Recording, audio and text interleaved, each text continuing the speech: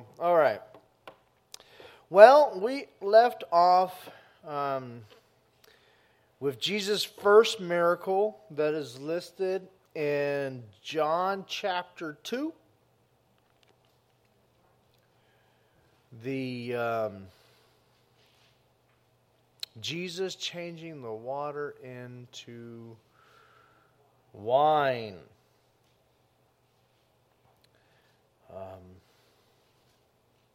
It says, as we read, on the third day, a wedding took place at Cana in Galilee.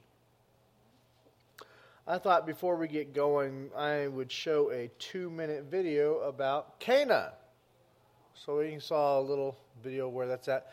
Anna, would you bring that one up? It's under the Chrome. There you go.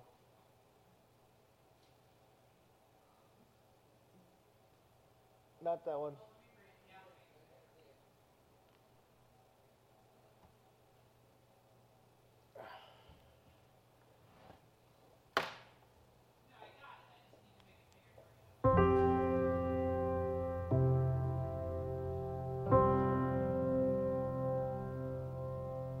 According to the Gospel of John, Jesus' first miraculous sign in his ministry took place in Cana of Galilee.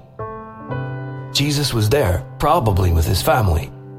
His mother, Mary, was certainly there, for it was she who prompted the miracle to take place. At the festivities, they had unfortunately run out of wine. Mary approached Jesus about this, but he told her the time wasn't right. She, in turn, instructed the servants to do whatever he told them to do.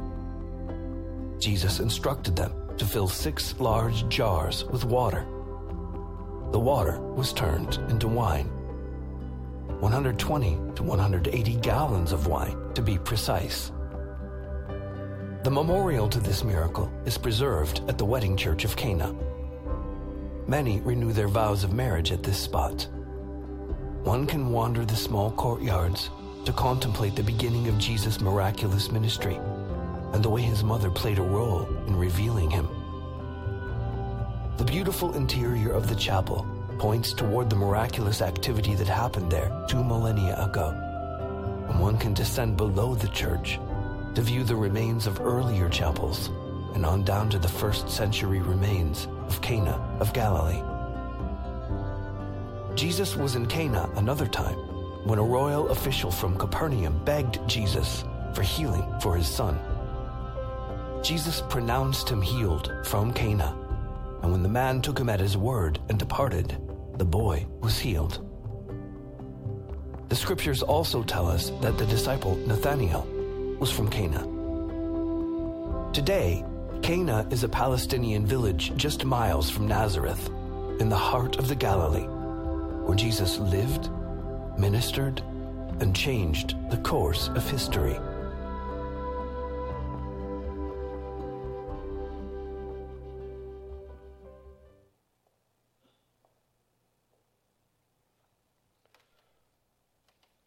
One of these days, right? What a beautiful place that is. All right. Yeah. Anna, can you put my mic back on? Well, okay, there it goes. Well, it's not picking me up this. Okay, I'll scoot up. All right. All right, so let's go ahead and go through this passage. We're not going to go through every passage in the life of Jesus. There's just way too much to do an introductory survey, but we can go through his first one. It's an important one. And on the third day, there was a wedding at Cana in Galilee, and the mother of Jesus was there, and both Jesus and his disciples were invited to the wedding. And when the wine ran out, the mother of Jesus said to him, "They have no wine." And Jesus said to her, "What does your concern have to do with me, woman?" That sounds awfully harsh, but that's not what it meant. My hour has not yet come. His mother said to the servants, "Whatever he says, you do it." Now 6 stone water jars were set there in accordance with the ceremonial cleansing of the Jews, each holding 2 or 3 measures. Jesus said to them, "Fill the water jars with water," and they filled them to the brim. And he said, "Now draw some out and take it to the head steward." They took it, and when the head steward tasted the water, it had become wine, and they did not know where it came from. But the servants who had drawn the water knew. The head steward summoned the bridegroom and said to him, "Everyone serves the good wine first, and when they are drunk, the inferior. You have kept the good wine until now."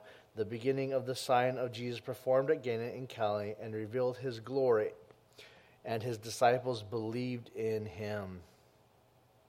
And there's a lot we could talk about in this. I mean, there's some little things like Mary is probably related to the bride or the groom, related to the family, responsible for overseeing the family's honor in this. But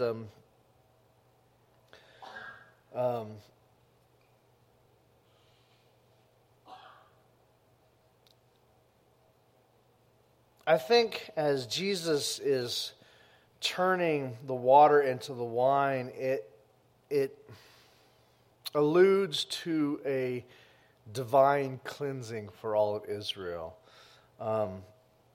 The transformed water comes from 6 stone water jars that they would have used to purify themselves. It says they held 2 to 3 measures. A measure was about 10 gallons. So it was somewhere around 150 gallons worth of water. It's a lot of water. More importantly, John is his numbers. 6 jars with 2 or 3 measures. 6 multiplied by 2 is 12. And we should recognize this number as an important number, shouldn't we? What does 12 represent? The apostles, but more importantly, why did Jesus choose 12 apostles? The 12 tribes, all of Israel. All of Israel. So all of Judaism, the 12 tribes, this is representing this purification of Israel. And then, but also if it's 6 times 3, 6 times 3 is what? 18. There you go, 18.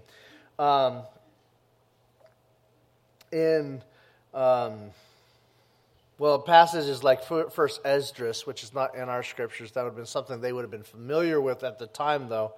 Luke 13, and later rabbinic numerical system, which I don't get into a lot, but the word for life in the numerical system, and when you add it up, it equals 18. And John would have been familiar with this way of thinking. I don't know how much he puts into his works. I kind of argue against overdoing this. Some people go way too big on this. But I do think John would have been at least familiar with this as he lists this number, 18, to show that he has come to purify Israel and offer life. I think John, in his writing, is offering this right at the beginning.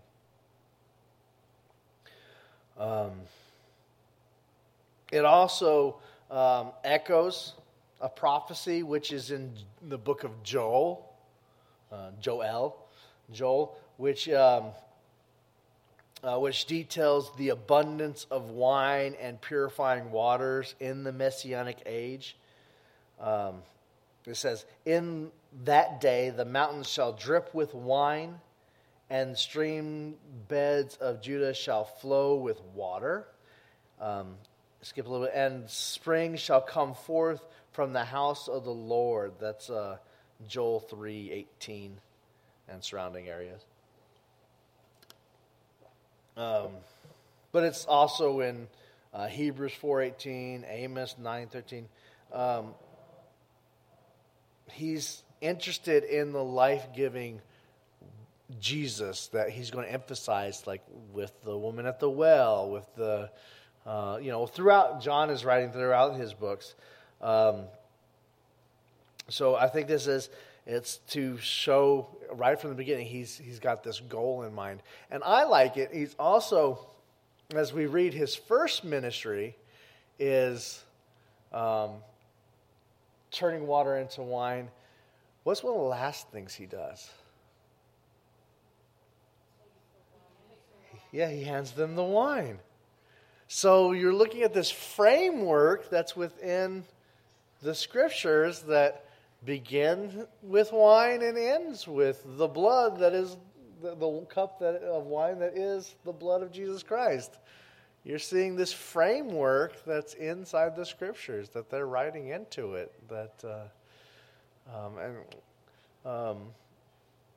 The work of Jesus, it kind of begins and ends his earthly ministry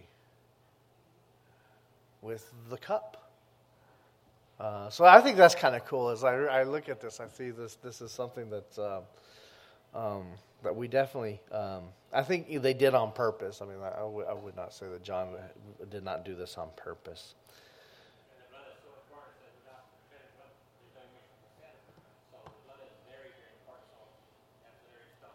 Mm-hmm. Very strong emphasis. Yeah, so we have to say that this is done on purpose, and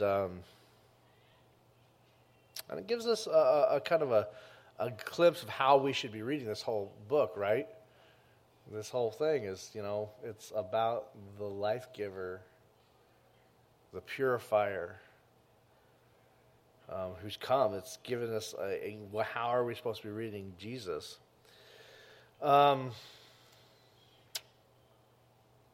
Forgive me, I don't remember what my next slide is.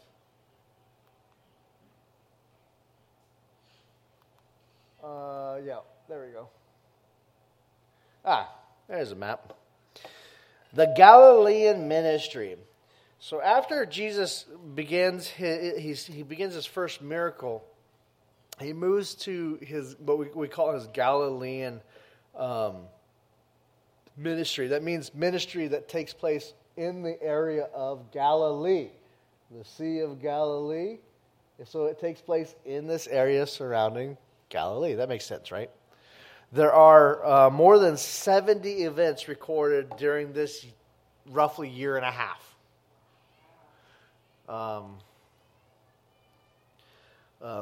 We often refer to this, if you read books, you often hear this referred to as his year of popularity.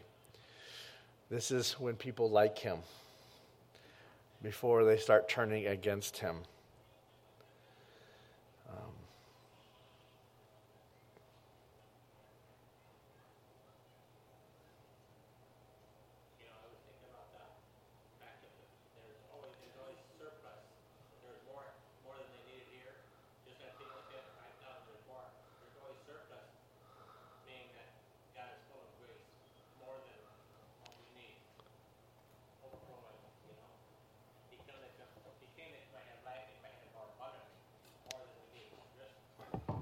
More life than we need. That's very true. He provides it. So after he arrives in Galilee,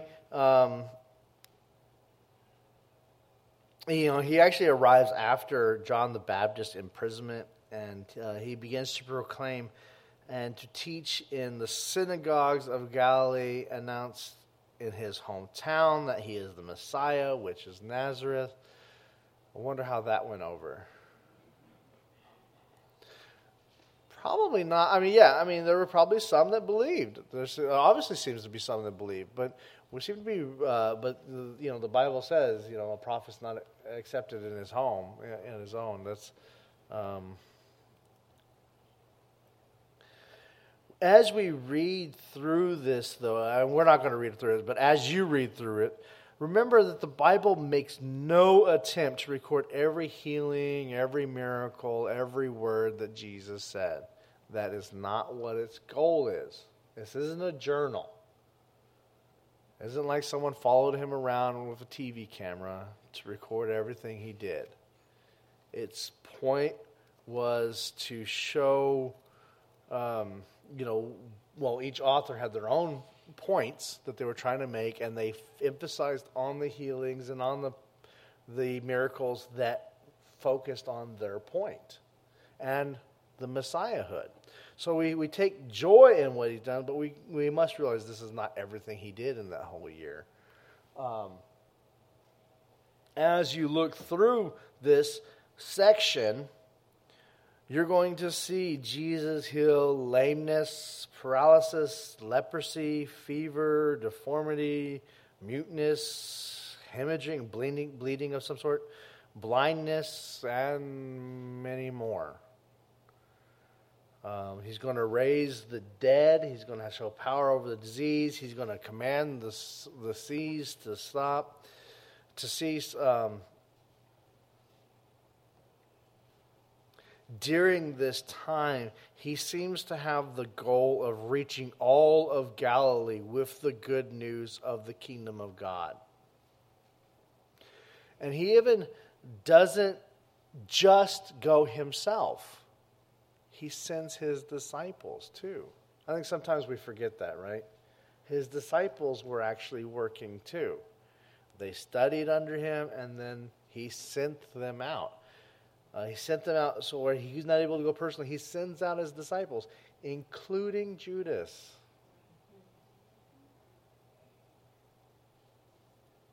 He is a disciple too. He was sent out to go do things. He trains his followers for what's to come. He sets the example. And sends them on preaching missions. He endows them with his power and authority and teaches them things they would need to know. He's getting them ready during this period for the hard times to come.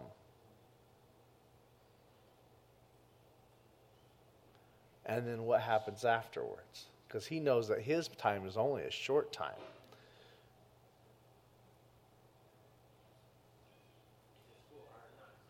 Yeah, well, he's a good disciple maker. He sees what's going on, and he doesn't just tell them what to do. He sends them out to do things. And them being good students would go. Not just say, well, Jesus.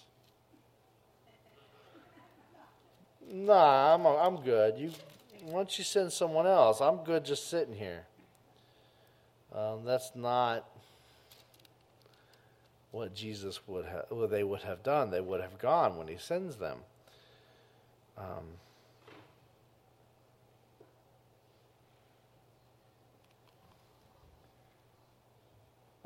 Here we go. Here's a map where we see him operating literally just around the Sea of Galilee, where they would have been familiar with as they're being trained as disciples. How many of them were fishermen, right? This is where they would have fished. They would have been familiar with this territory. They would have been comfortable. And so they're working in the areas they feel comfortable as they build their confidence.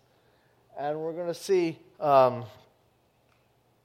this lake of a Sea of Tiberias, or the Sea of Galilee. Number one is where he calms a storm from the boat. Remember that one?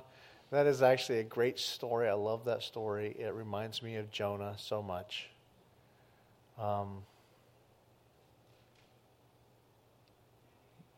The sign of Jonah is something we have to remember. It's not just the 3 days and 3 nights we need to focus on when we think about Jonah. We also think about the restoration and the time that he went to Sheol, the pit, and there's the resurrection theme that's in the sign of Jonah. As Jonah, it says in chapter 2 that he cries out from the pit of Sheol, and there's that whole being raised again after. There's a whole restoration image there in Jonah. So, but if you remember in the book of Jonah, Jonah goes down and he has to throw himself into the sea because the storm's going. And here you have this storm come up, and Jesus is doing exactly like Jonah did. He's asleep on the boat, but Jesus doesn't have to throw himself in. He just commands the storm. He's already where he's supposed to be. Commands, takes control over it. And we've already talked some about how Jesus shows his dominion over the world. But I love that story. Anyways, 2 up there is where he would send demons into the swine. And that's where he cast out the demons. The 2 right there. 3 is the feeding of the 5,000. Then right after that, if you remember, right after that, he does this whole thing where he goes off in the mountains by himself, and then they go out in the boat, and then he decides to catch up with them, and just jogs out by himself. No, it's all right. You guys don't have to come back. I'll come to you.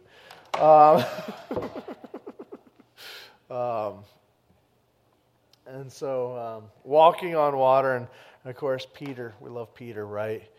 I'm going out there with you, Jesus, until I catch up, my brain catches up with what I'm doing. Start to look around. I don't know if, and then he starts to say, Jesus rescues him. Let's see, 5 would be the feeding of the 4,000 men.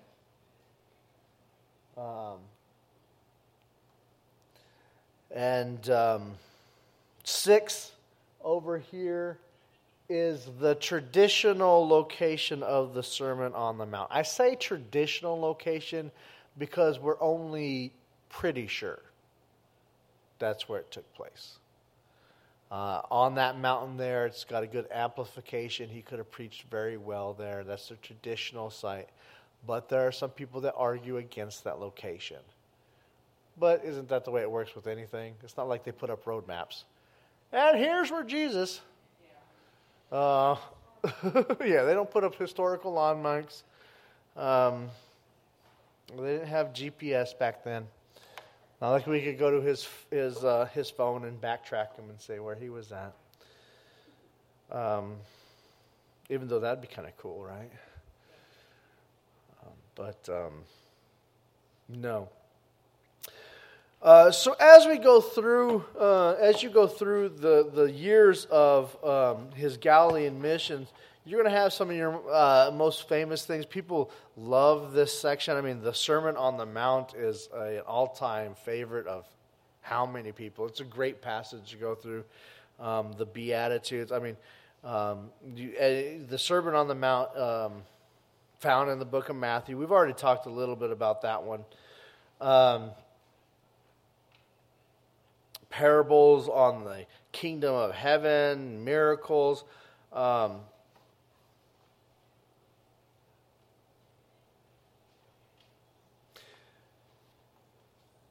And if you look on that piece of paper I gave you, you're going to see a list of the first year and a half, Jesus, the year of preparation, or this is the year of popularity, and it's going to go all the way through the backside of that. And you can read through some of the different stories on there, and some of you will be like, that's the one I really like, right? You're going to have those favorites that we have. And that's cool. I'm glad you guys have your favorites. John actually doesn't spend a whole lot of time if you notice on John, his Galilean ministry section is pretty slim. Because it's not really part of his main focus. I see some of you searching for your things.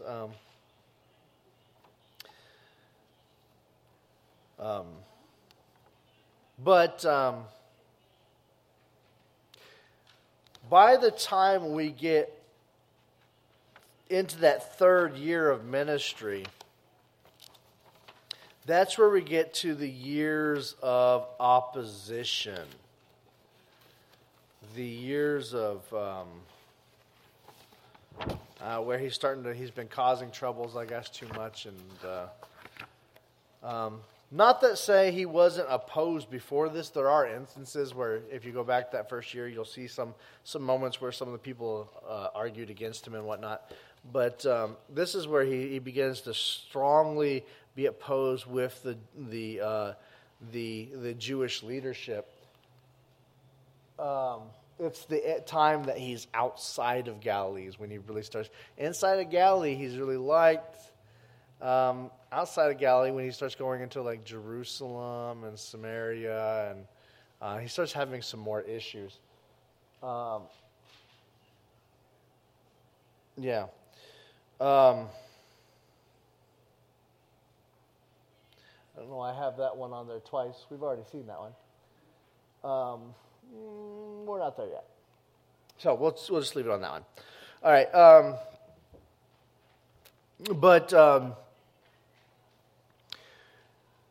As we think about his opposition, why do you think Jewish leaders opposed him so fiercely, I guess, would be? Afraid of him? Okay, that's definitely a one that could be... but fear is usually a secondary. So you say maybe a secondary emotion. What in your mind? I can see why you'd say fear, but why would you think they're afraid of him?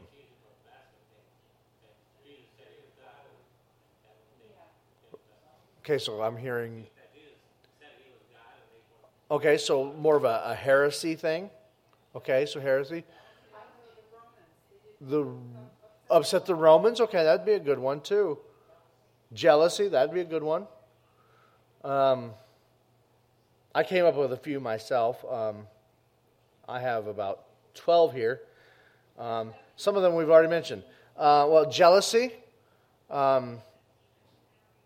He was readily accepted by the common people. And that would have caused him to be kind of that jealous political power. People in political power don't like to share. That's true today as much as it was then. His authority, he did teach with authority that he says supersedes their own. And his miracles seem to prove it.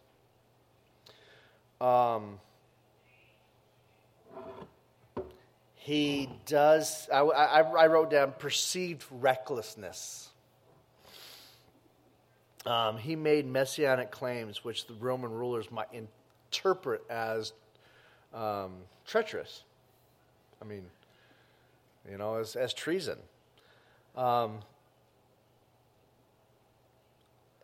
Liberal attitudes. And I don't mean liberal in the same sense we mean liberal today. Liberal attitudes means anything that's not... that's why I don't really like the terms right and left. And liberal is anything that's not fits into the mold at that time. It's so fluid that we can't really, you can't just say liberal or right and left because what was right today is left tomorrow. Liberal in this case means that he simplified the law and rejected some established customs.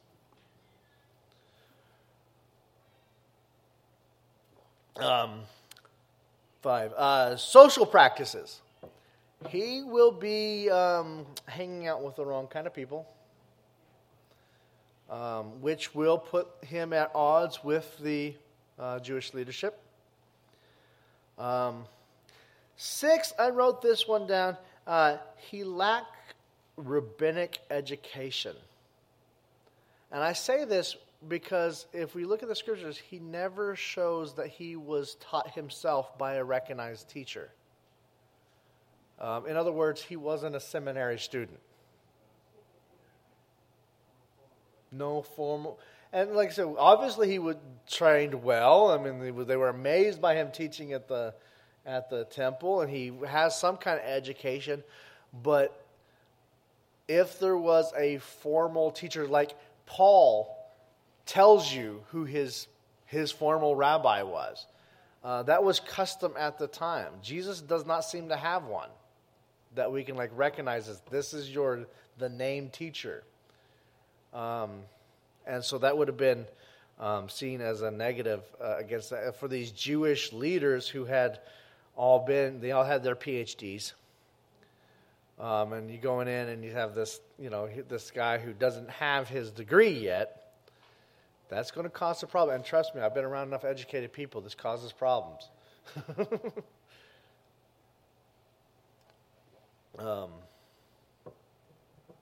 That does not mean that Jesus was not taught. I mean, he does seem to have a great knowledge and, learn to read and write, and but he would not have that formal recognition as a teacher, especially if his parenthood was ever in question.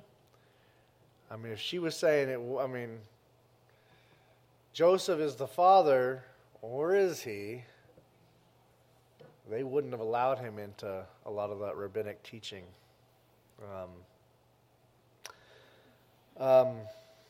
7. I think they didn't like him some because he embarrassed them. He calls them out. And who in this room says, I look forward to someone calling me out? In reality, most of us are like, I hate that. Even if you're right, I don't want it. And he publicly contradicted them. I think another reason, number 8, I wrote down his power.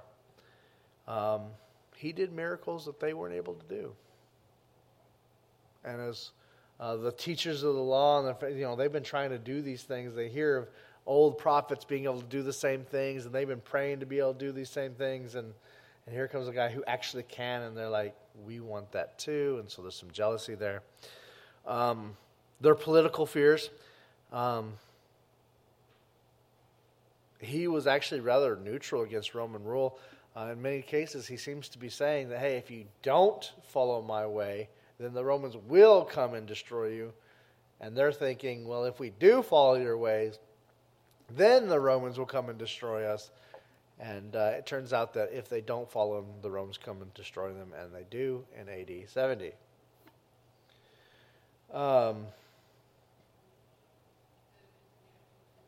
What? Financial, there's definitely a financial issue there. He throws up the money changers who are making some. Now, that wouldn't have necessarily been the Jewish leaders directly, but I suspect, though I don't have any proof of this, they might have been receiving some kickbacks on that one.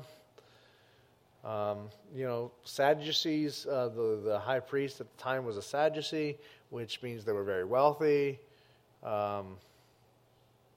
I wonder if some of the reason that stuff was allowed to go on in the temple was because they were receiving the kickbacks. How many churches have been laid low because they got focused on the money?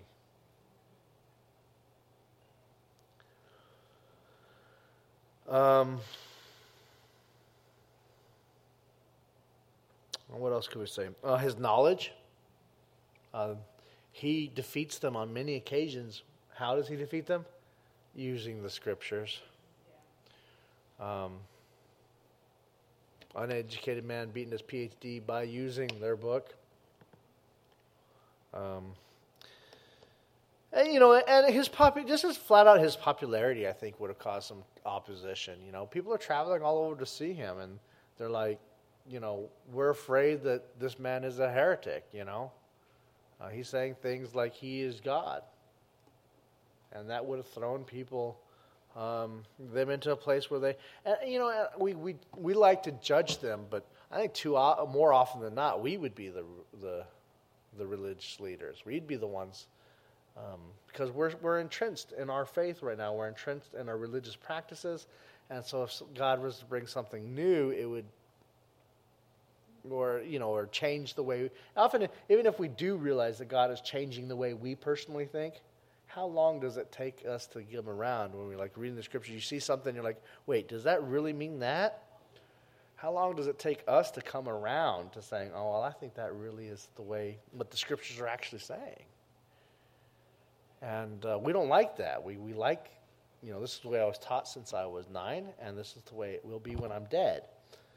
And there's some very good things about that, but sometimes we the Scripture might be not saying what we thought it was saying,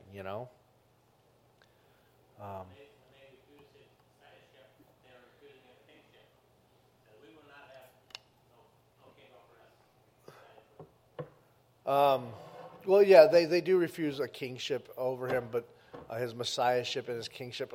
But a lot of them, and I got to remember that a lot of them were wanting a physical Messiah, not a. Now that doesn't mean they weren't looking for. There were several of them looking for a spiritual Messiah. Otherwise, they wouldn't have followed him. There's a lot of them following him because they're exactly what they thought was coming. But then there was a great deal of them, especially in the leadership, that just wanted the Romans off their back. And they were looking for more of that physical stuff. And obviously, when Peter picks up his sword, he thinks that, he's still wondering, hey, are we going to do this or not? Hey, they're coming. Let's go ahead and start this revolution now. Notice he picks on the Roman when he cuts off the ear. It's not the Judeans that are coming with him. It's not the high priest he goes after. He goes after the Roman. Let's get these Romans going. I mean, so there's still both of this going on. So they were like, so refusing his messiahship. They were also refusing him as a king. But it's because they were really, a lot of them, not all of them, several of them, that's exactly what they were looking for, were refusing. He's not going to be the king they were looking for.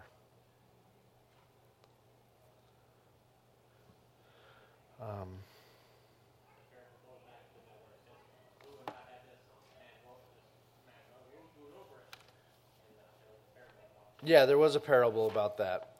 We're not going to let this guy rule over us. Where are we? Okay, we have enough time to do this. About the time of AD 29 or so, Jesus knows that the time has arrived for him to finally go to Jerusalem. Now, if you look at the scriptures, he kind of goes into Jerusalem for like the high feast and stuff like that, but he kind of avoids it as well. He spends most of his time outside of Jerusalem. He doesn't want to do a lot of his stuff in Jerusalem. But in around AD 29, he's going for the purpose of his death, and he goes at the Feast of Tabernacles in Jerusalem, and he, if you read the scriptures, he's actually, like, they want to stone him in some of this when he's teaching. They're ready to stone him, which, remember, stoning is not just they're mad at him. Stoning was the way of killing someone they thought was a heretic or blaspheming God. That's why they were doing it. They wanted to keep it clear. Jesus and his disciples will actually end up leaving the Jordan to stay near where John the Baptist will preach, and people will come to him. That's about the time that Lazarus is taken ill.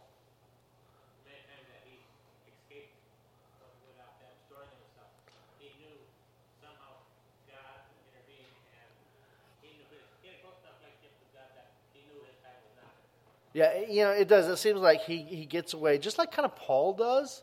We're going to see Paul and Peter. They get close. I mean, Paul, we just talked about on Sunday, right? Paul's stoned, left for dead. It's Jesus kind of has the same kind of thing. It's getting close, but it's not yet there yet. We're not yet ready for that, and so he backs off and.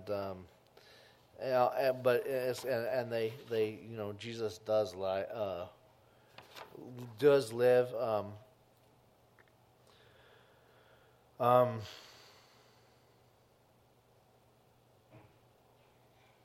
Lazarus. That's one of our favorite stories, isn't it? I like that one. That would be found in John chapter 11. After he's done so much, I mean, we have so many parables that he's told in Luke and in Matthew, and And then we have this moment where he raises Lazarus from the dead, Lazarus has been dead and buried for, 4 days? I mean, that's dead. That's not just mostly dead. There's no pill that you can put in his mouth and blow it with a bellows. He's all the way dead. No, this is the actual one. Yeah, we have all these parables, but this one is shown that this was an actual event. I mean, there's some other ones that you can say, well, is this an actual event or a parable? And we can argue, but this one reads, it's an actual event. Mary and Martha, who he's very close to the family. Jesus is very close to the family. Lazarus, their brother's taken ill, and they send a message to Jesus, and he delays 2 days. Which is interesting because it's like he knows what's going to happen. He has a purpose in mind because we've seen him already in the scriptures heal someone by just saying, go on home. They're all better. And here he is, Jesus like, no. I'm going to wait 2 days. And I'm going to weep.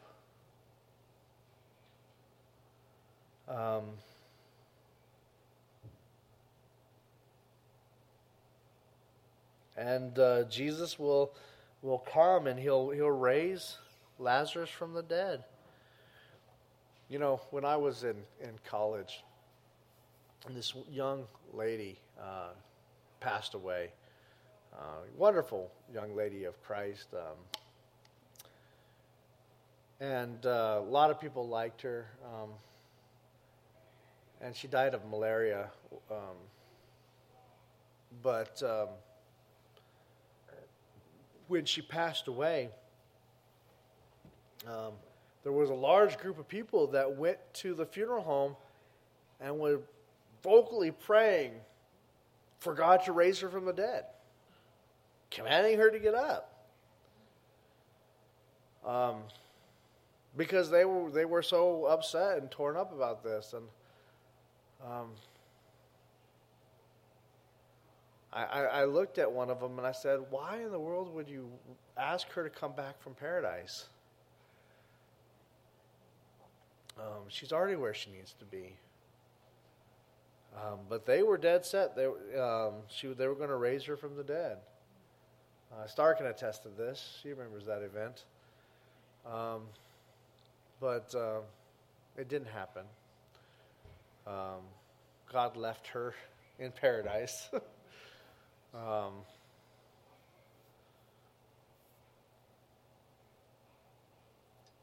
But they quoted this passage. You'll be able to raise, they talked about how you'll be able to raise the dead, and we have power and authority in Jesus.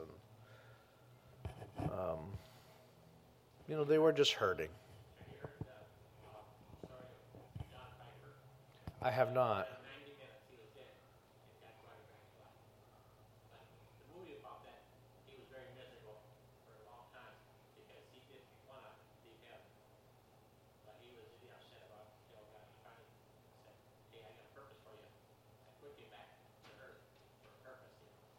Oh, that 90 Minutes in Heaven? Yeah. I try to stay away from a lot of those books. They can be uplifting in ways, but so many of them are so... and I'm not saying this one is. Like I said, I've not read it. So many of them are so fake that I try not to... I just kind of... They've given me a bad taste in my mouth, so I tend not to read any of them. Like I said, I've not read that one, so I don't know anything about it. But I just know that I stay away from all. I was like, I don't want to read any of it. I'd rather read something I know is by a sinner, and I know exactly what they're going to talk about, sinning stuff, because than someone who's trying to pull the wool over someone's eyes. That at least in my opinion, if you read something that's fictional, or it's written by a sinner, then they're not trying to deceive you. They write a book, But it bothers me when when someone who's claiming Christ tries to deceive you. So I try to stay away from all those books. It's kind of like, so no, I haven't read it yet. Though I have seen it. I think we have it in the library in the church.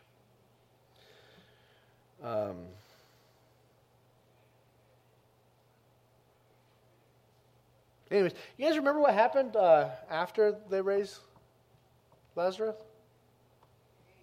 Well, they ate. There's a lot of eating in the book of John. There is a lot of eating. Go read the book of John. Just pay attention to eating. There's a lot of eating in the book of John. He likes to talk about food. No, they... the eyewitness reports go make it back to the Sanhedrin. Remember that Sanhedrin's that Jewish leadership, and they plot to kill him. And Jesus actually has to secretly travel with his disciples to Ephraim.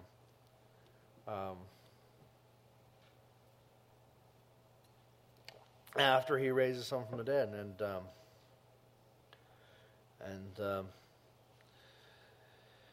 Then what happens? Jesus predicts his own death.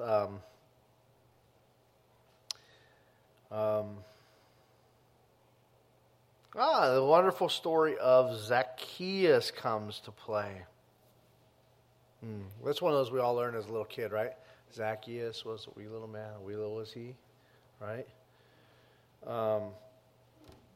Zacchaeus, Luke records that one as he's passing through. What city was he passing through when Zacchaeus? Jericho. That's right, Jericho. On his way out to Jericho, followed by a large crowd, he heals Bartimaeus there in Jericho as well.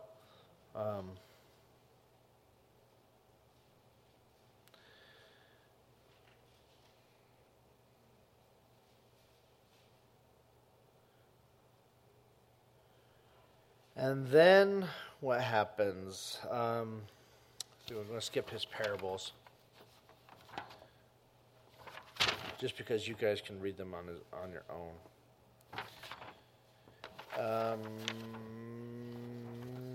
Let me put this back where it belongs before I lose it.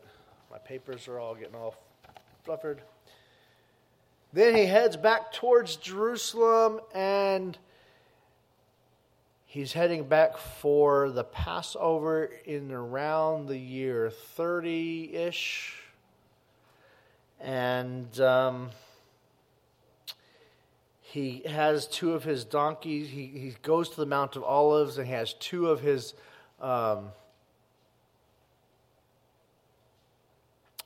disciples go out and collect a donkey as arranged.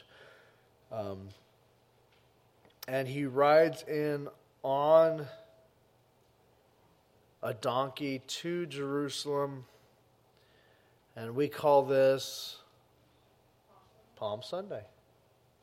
This is when he rides in, recorded in John as well, John chapter 12, that he rides in and they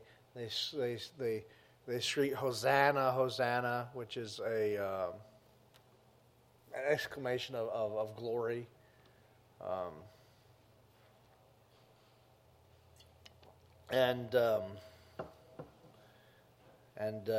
People tell him to quiet them down, right? There's no parade. You don't have a parade permit. And he says, well, if they don't do it, the rocks are going to cry out, which is one of my favorite lines in all of Scriptures. If they don't do it, the rocks are going to do it. And they welcome him in as the Messiah. So a lot of people, apparently, a lot of times we think they're not, Jesus is not the Messiah they were looking for. Well, apparently he was enough of a Messiah that a lot of them were. Now remember, he's not the only one claiming to be a Messiah at this time. There's been several. Book of Acts even talks about that. Remember how in one of the sermons I talked about how killed all these other messiahs, and once they were dead, everything went back to normal. Well, their disciples aren't, so something must have happened. And so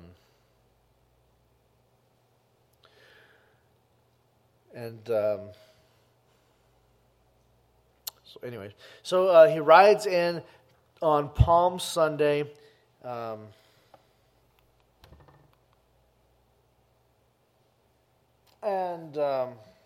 see. I'm trying to remember what this map is.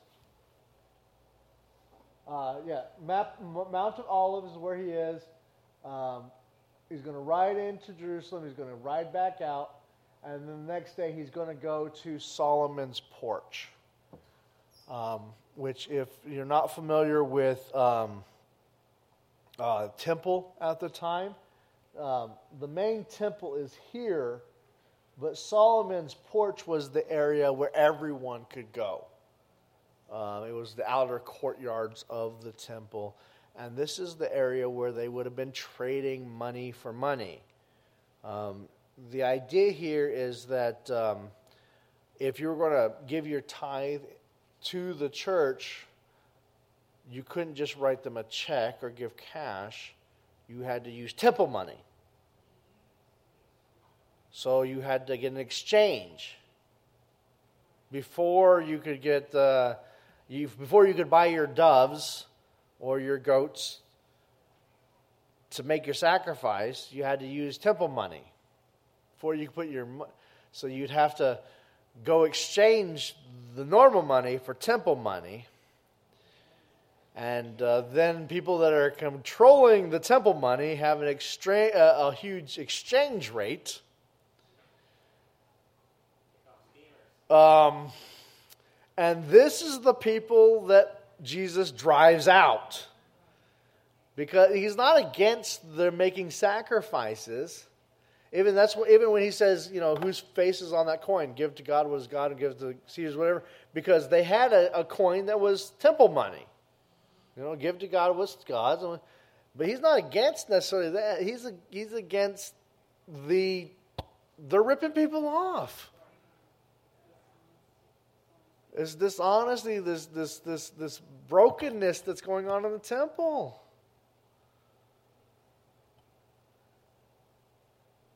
They're making a fortune ripping people off. Isn't that sad? How often we see that in actual churches?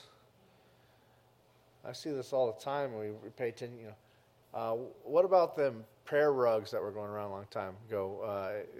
You mail me your check, and I'm going to send you a prayer rug that turned out to be a piece of paper. You guys see that one around on the news? And they sent you a piece of paper, and it was supposed to be blessed. And you pray on it, and you were going to be and it was going to bless you. Miracle water, that's another one. The hair tonic. Snake oil. Yeah, there's a lot of that kind of stuff, and it was going on back then. Unfortunately, it works its way into the temple.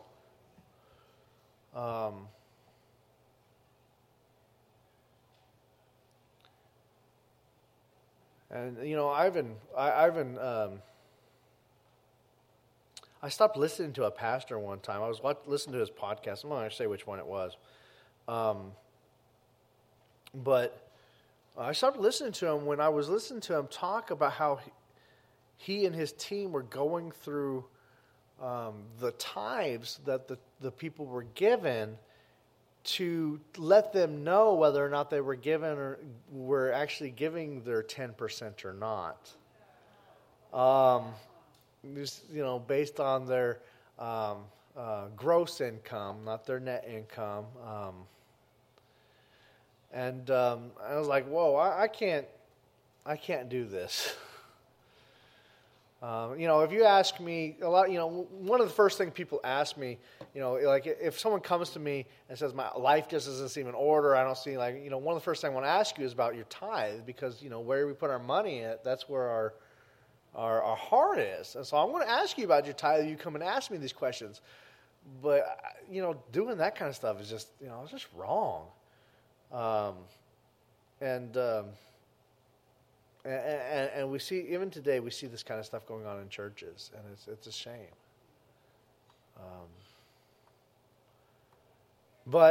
And so Jesus drives him out. Now, big argument, is this the first or second time he's done this? Remember, John's already had it way back there at the beginning. And so there's a big argument. Did John just put it at the beginning because that's the way he was writing his story? Or did he do this twice? Yeah, there's no way of really knowing. It's not like we were there. We do know that the 3 synoptic gospels put it here at the last week of his. Only John puts it early on. So we can say that. We know 3 of them agree it happened this week. Okay.